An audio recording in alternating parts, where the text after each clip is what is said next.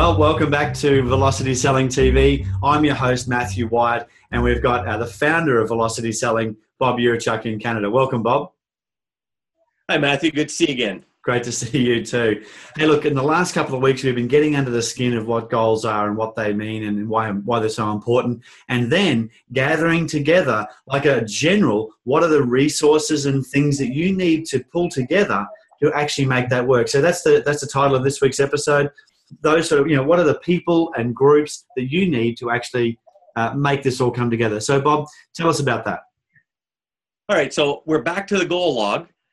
If you haven't downloaded yet, download it. It's a few episodes back, but we've got the goal log, SMART goal, outcomes, obstacles, contingency plan. We talked about the skills and behavior required. And this week, let's talk about the people, groups, people or groups of people or resources that are required to help you realize your dream. I can go back to a dream I had, and it was a goal actually, and the goal was by May 1997 to be a recognized international professional speaker. I was still in the corporate world then, and I was using that as an example in my goal-setting classes. Well, when I came down to actually leaving at that time and getting my business going, well, the first thing I did is I started to look, okay, what people, groups of people, or resources do I require to become a professional speaker? Well, the first thing I did is I was already a member of the Canadian Association of Professional Speakers, but I also realized that I could improve my speaking skills, so I thought of Toastmasters. So right there's two groups of people, associations, Canadian, and I wanted to hang around with professional speakers so I could be one, and I wanted to learn the skills from Toastmasters to, make sure I had the appropriate communication skills. And then, of course, there was people.